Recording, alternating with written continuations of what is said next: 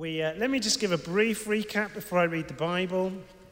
We are in the book of Titus. It's a fascinating letter written by the Apostle Paul to a sort of younger preacher, an elder in the church on Crete, the island of Crete. And Crete had a terrible reputation. And I was saying last week, and we were just seeing that if a witness can be established on a place like Crete, which was full of always liars, lazy, gluttons, evil brutes, terrible reputation, then it can be formed anywhere. But the job of Titus, his job was appoint elders who would hold to the trustworthy message. Remember that? Hold to that message, deliver the message, encourage others with that. And he must appoint people who themselves are being transformed by that message, by the truth. And we saw, didn't we, that it's not gifts, really, that Titus was looking for, but godliness. It wasn't heroes that he was after, but holiness. People set aside for the work. And now we're going to look at chapter 2. He's going to say a little bit more about what he wants Titus to teach on this island of Crete. And we can look at it together and think about how that applies to us. So can we turn up Titus chapter 2, if you're in the church Bibles, it is page 1198. I'm going to read the whole chapter, 1198. And I want you just to listen out. As we read, listen out for the number of times that Paul says teach, okay? Just as a little exercise. He says it rather a lot. This is what Titus chapter 2 says. You, however, you, Titus, must teach what is appropriate to sound doctrine. Teach the older men to be temperate, worthy of respect, self-controlled, and sound in faith, in love, and in endurance. Likewise, teach the older women to be reverent in the way they live, not to be slanderers or addicted to much wine, but to teach what is good. Then they can urge the younger women to love their husbands and children, to be self-controlled and pure, to be busy at home, to be kind, to be subject to their husbands, so that no one will malign the word of God. Similarly, encourage the young men to be self-controlled. In everything, set them an example by doing what is good. In your teaching, show integrity, seriousness, and soundness of speech that cannot be condemned, so that those who oppose you may be ashamed because they have nothing bad to say about us. Teach slaves to be subject to their masters in everything, to try to please them, not to talk back to them, and not to steal from them, but to show that they can be fully trusted, so that in every way they will make the teaching about God our Saviour attractive. For the grace of God has appeared that offers salvation to all people.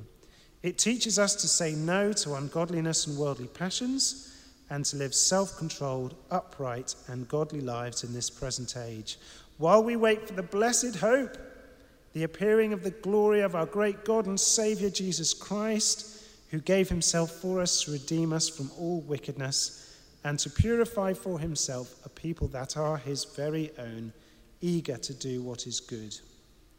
These then are the things you should teach, encourage and rebuke with all authority, and do not let anyone despise you.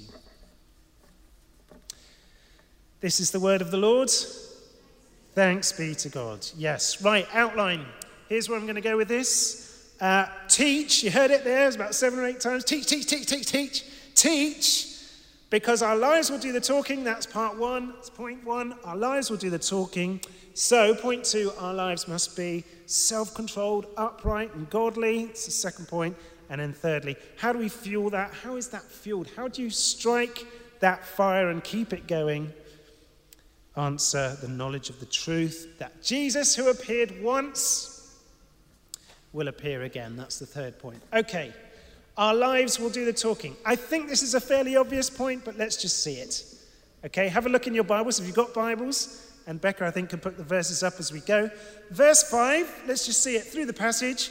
So verse 5, he says a whole bunch of things. Be self-controlled, be pure, be busy at home, be kind, be subject, all those things. We'll come across that. We'll do that a bit later. We'll kind of figure out what he's saying there. But the end of the verse, so that, No one will malign the word of God. So if we want this to be held in honor, our lives must do the talking. That's what he's saying. Your lives have got to do the talking if you want this, the word of God, to be held in high honor. End of verse 7, similar thing. He says there, we need integrity, seriousness, soundness of speech, so that those who oppose you may be ashamed because they have nothing bad to say about us. See that? The criticisms against the church. They'll stick. Those criticisms against the church, that you're arrogant, that you're bigoted, that you're proud, that you're homophobic, all of those things, they'll stick unless our lives do the talking. That's what he's saying. Same again, end of verse 10. Teach them not to steal. So he's talking about slaves here. We'll come across this again a bit later. But don't steal. Be trustworthy so that in every way you might make the teaching about God our Saviour attractive. If we want the truth about Jesus to be attractive amongst our friendship groups, in our workspaces, in our colleagues, our lives. So our lives will do the talking. The Bishop John, he said when he was with us a few weeks back, months back maybe, he said, our lives may be the only gospel that anyone reads. Do you remember him saying that? People won't read this. Well, they certainly won't read it first up. Unlikely to read this, unlikely to read a little booklet, unlikely to read a little pamphlet, but they will read your life. Your life might be the only gospel that anyone reads. And that gospel won't be attractive until our lives are compelling. It's obvious that that's the point that Paul's making there. Your lives will do the talking. Now that's good news, because I don't know if some people think I've got to be a certain type of person to be a Christian. I've got to have all the right arguments up my sleeve. I've got to have nifty little ways of sharing Jesus with people when I'm out and about. Not really. Not really.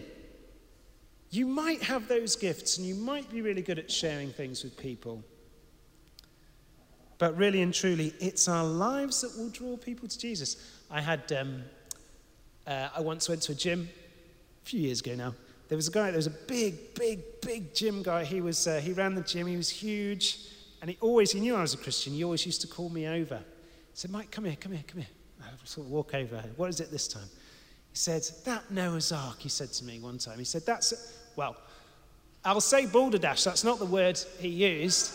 He used another B word. That Noah's Ark's just a load of balderdash, isn't it? And then he would say to me, how on earth did Noah get all the animals in there? That sort of thing. And I would sort of say to him, do you know what? I don't really know. I'm sure someone's thought about that and written a book about it. I'm sure you could go and find a book if you're really interested. You want to think those things through. There's lots of questions. I don't know if you get questions about your faith, why you believe the things you do, why the Bible says the things it does. And get worried about that and think that we need all the answers. Don't worry about that. Don't worry about that. Let a life set apart for the Lord Jesus do the talking. Our lives will do the talking. The reputation that we bear as a church family and as individuals, that will do the talking. That's part one. So, point 2, he summarizes this in verse 12. He says, so, end of verse 12, live self-controlled, upright, godly lives in the present age. Let me just give you the whole thing.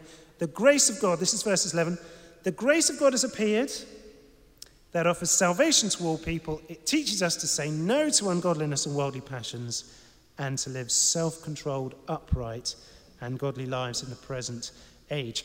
And he gets into categories here. So let's run through the 5 categories that you probably heard as he was reading. It was older men, older women, young men, slaves. Those are the 5 categories. Let's just run through them and have a little think about each one. And there were a few controversial bits and pieces in there that we'll just touch on as we go.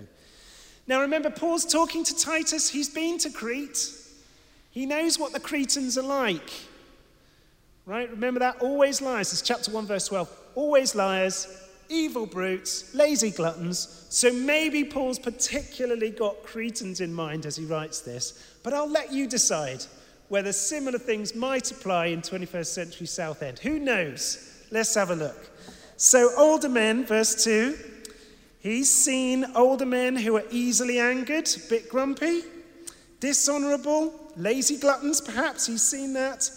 And so he wants them to practice temperance.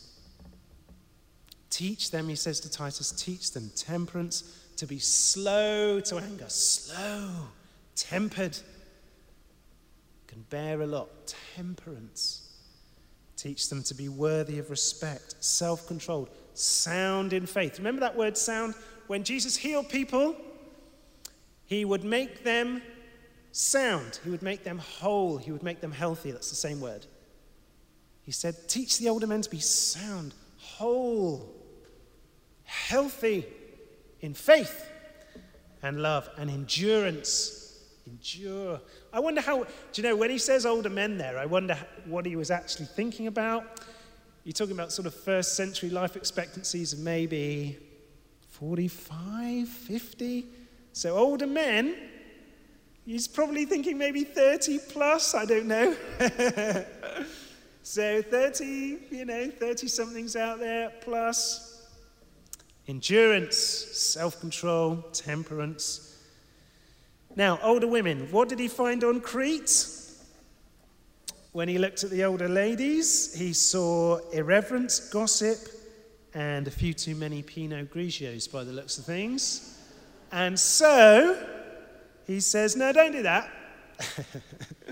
He says, instead, be the kind of woman who can teach and inspire the next generation. Now, this is interesting. So he's instructing the older women to teach the younger women. You'll notice if you notice as I read through the passage, Titus teach every group, teach the older men, teach the older women, teach the slaves, teach the younger men. It doesn't actually say teach the younger women. And I wonder if Paul's just offering a bit of wisdom there. Leave that one-on-one or small group discipleship of the younger women to the older women. That might be wise, given that Titus, you're a young man yourself. I don't know whether he was married or not. But he's like, okay, maybe the older women could do that one. And the older women are taught to teach those younger women to love your husbands and children, be self-controlled and pure, and busy at home. Now then, that will undoubtedly be making us twitch a little bit. But let's be careful that we don't read a sort of Victorian household back into the scriptures here. Paul was a long, long way away from the Victorian sort of 19th century. I know that in the Victorian age, men went out and did manly things, and the ladies scrubbed, and they did housework, and they prepared meals and raised children, all that sort of thing. And a few waves of feminism have brought us out of that, but we still have a sort of a shared collective memory of perhaps those Victorian times, and we're like, oh gosh, we don't want to go back there. That is not the world that Paul imagines when he writes these things. Can I remind us, in the first century, no one went to work. You didn't commute. You didn't hop on the train with your iPod and go down into the city to work. The house was the place of work. Pretty much universally, it was the place of industry and everything else. But let me just tell you what kind of world Paul was a part of. If you read one of the descriptions of a wife in the Bible, Proverbs 31, here's the kind of things that happened in a household. Okay? The women there would have been industrious and entrepreneurial, buying and selling real estate, involved in trade, which may potentially have an international reach. Her business there would have a charitable enterprise, which would help the poor and the needy. She was said to be clothed with strength and dignity, speaking and instructing with wisdom, with a wide and distinguished reputation in the community.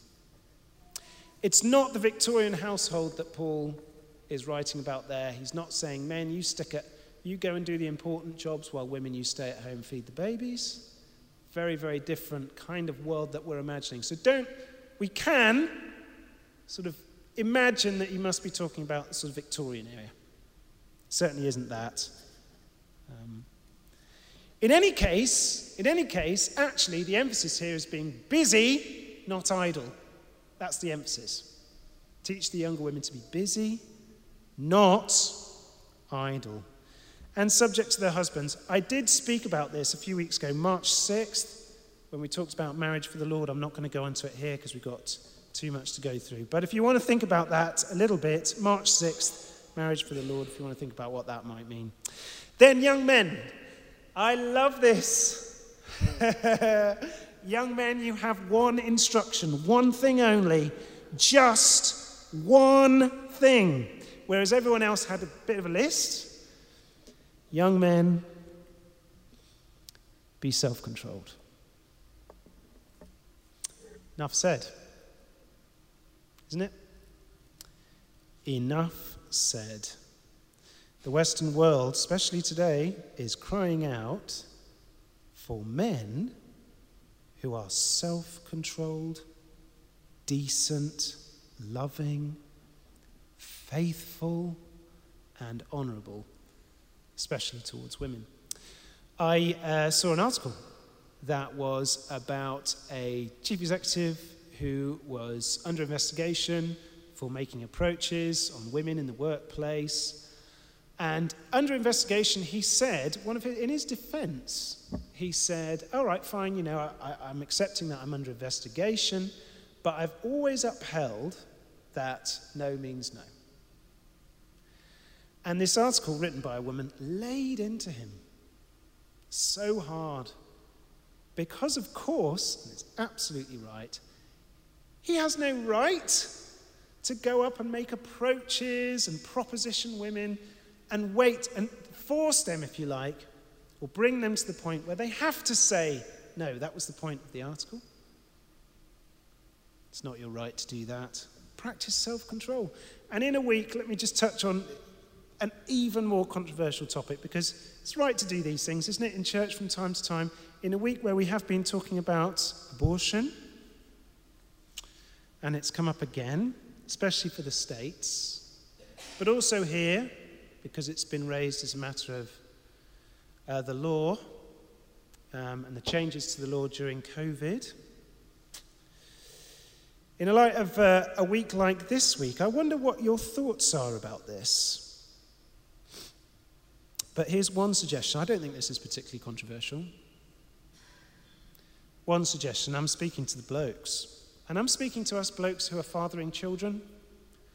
And I'm speaking to us blokes who might be encouraging friends and other brothers in the Lord. How about we start here? How about we start with just this very simple thought that, gentlemen, brothers, sons, we're going to reduce, the only way I think, or certainly a faster way that we're going to reduce the catastrophic number of abortions in the Western world, and particularly in the UK, is to accept, men, that there is always, no matter how careful you are, if you engage and you want to have sex with another woman, there is always the chance that you are going to become a parent and a father. No matter how careful you are opening yourself up to that possibility. And if you are not prepared, if we are not prepared, I will tell my sons this. I will tell my two boys, if you are not prepared to raise a child for the rest of your life, and you don't want blood on your hands, then for the love of God, be self-controlled. That's what I will say to my two boys.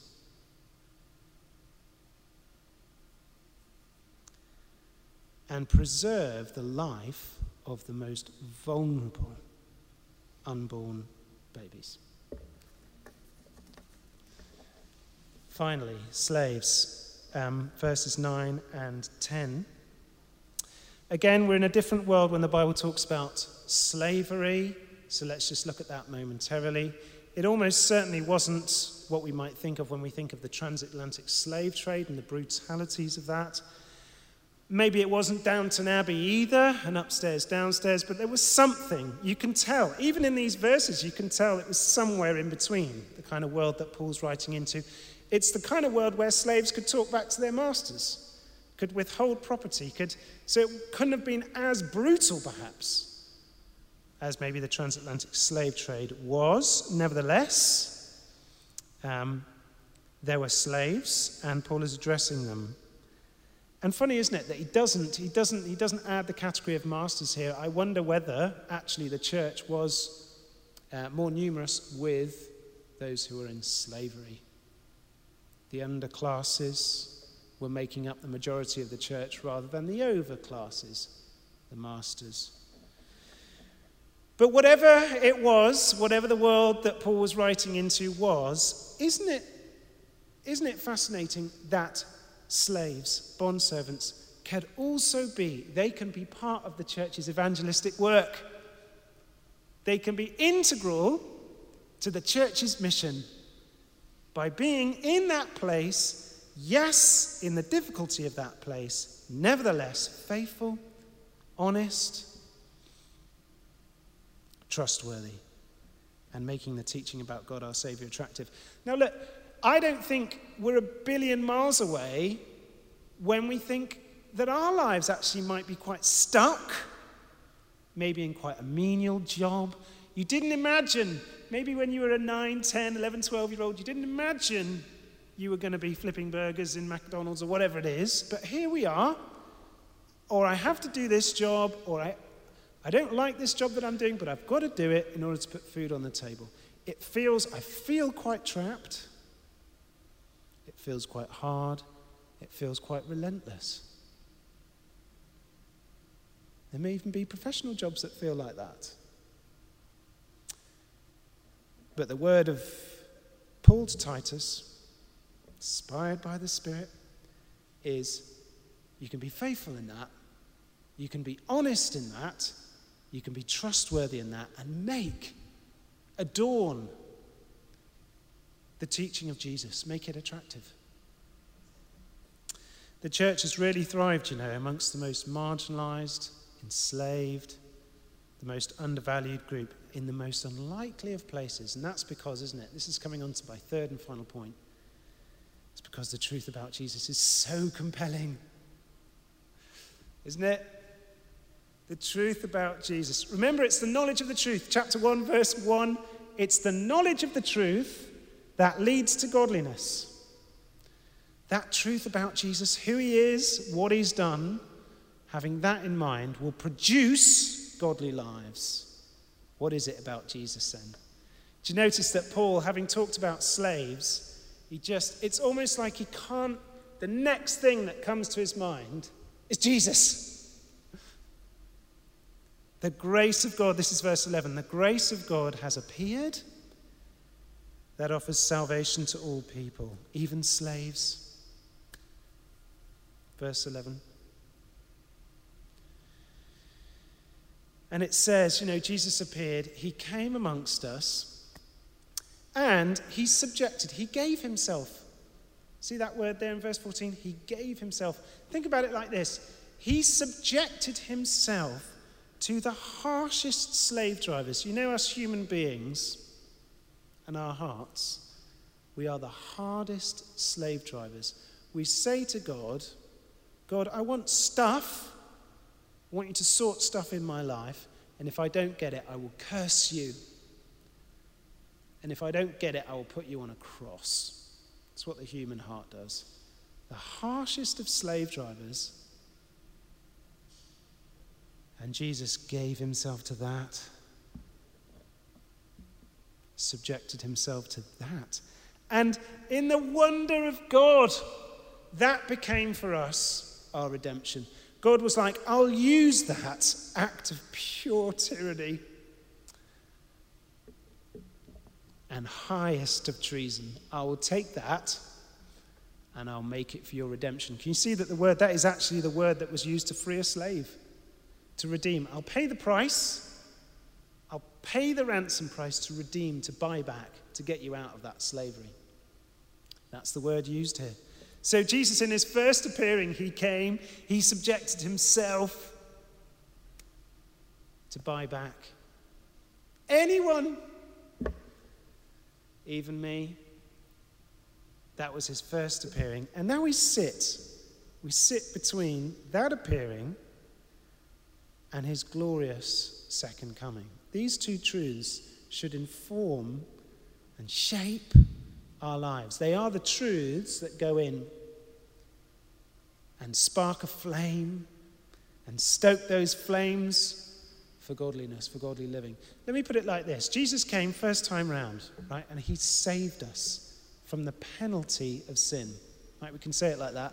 Jesus first time round saved us from the penalty of sin. As we wait for his appearing, he is saving us from the power of sin in our lives, giving us the power to overcome, and one day future, soon, at his glorious coming, he will save us from the presence of sin and evil. And when we have this meal together, which we will, and the children are coming back now, we're celebrating both those things, or all three of those things. That Jesus came that first time, that he's given himself so that we can be totally forgiven, that he's renewing a people for himself, and one day we're waiting. This is one less meal. We're having one less meal today. Yeah, come on in, children. One less meal before Jesus' glorious appearing.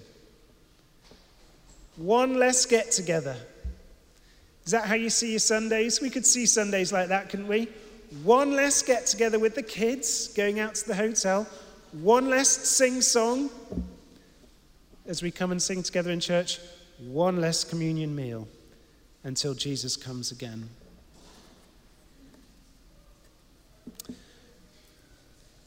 Healthy church. It's what we're after. Lives that do the talking. Lives that are upright, self-controlled, and godly, and propelled, fired, powered by the truth about Jesus and his appearing. Let's pray together, and then we'll sing.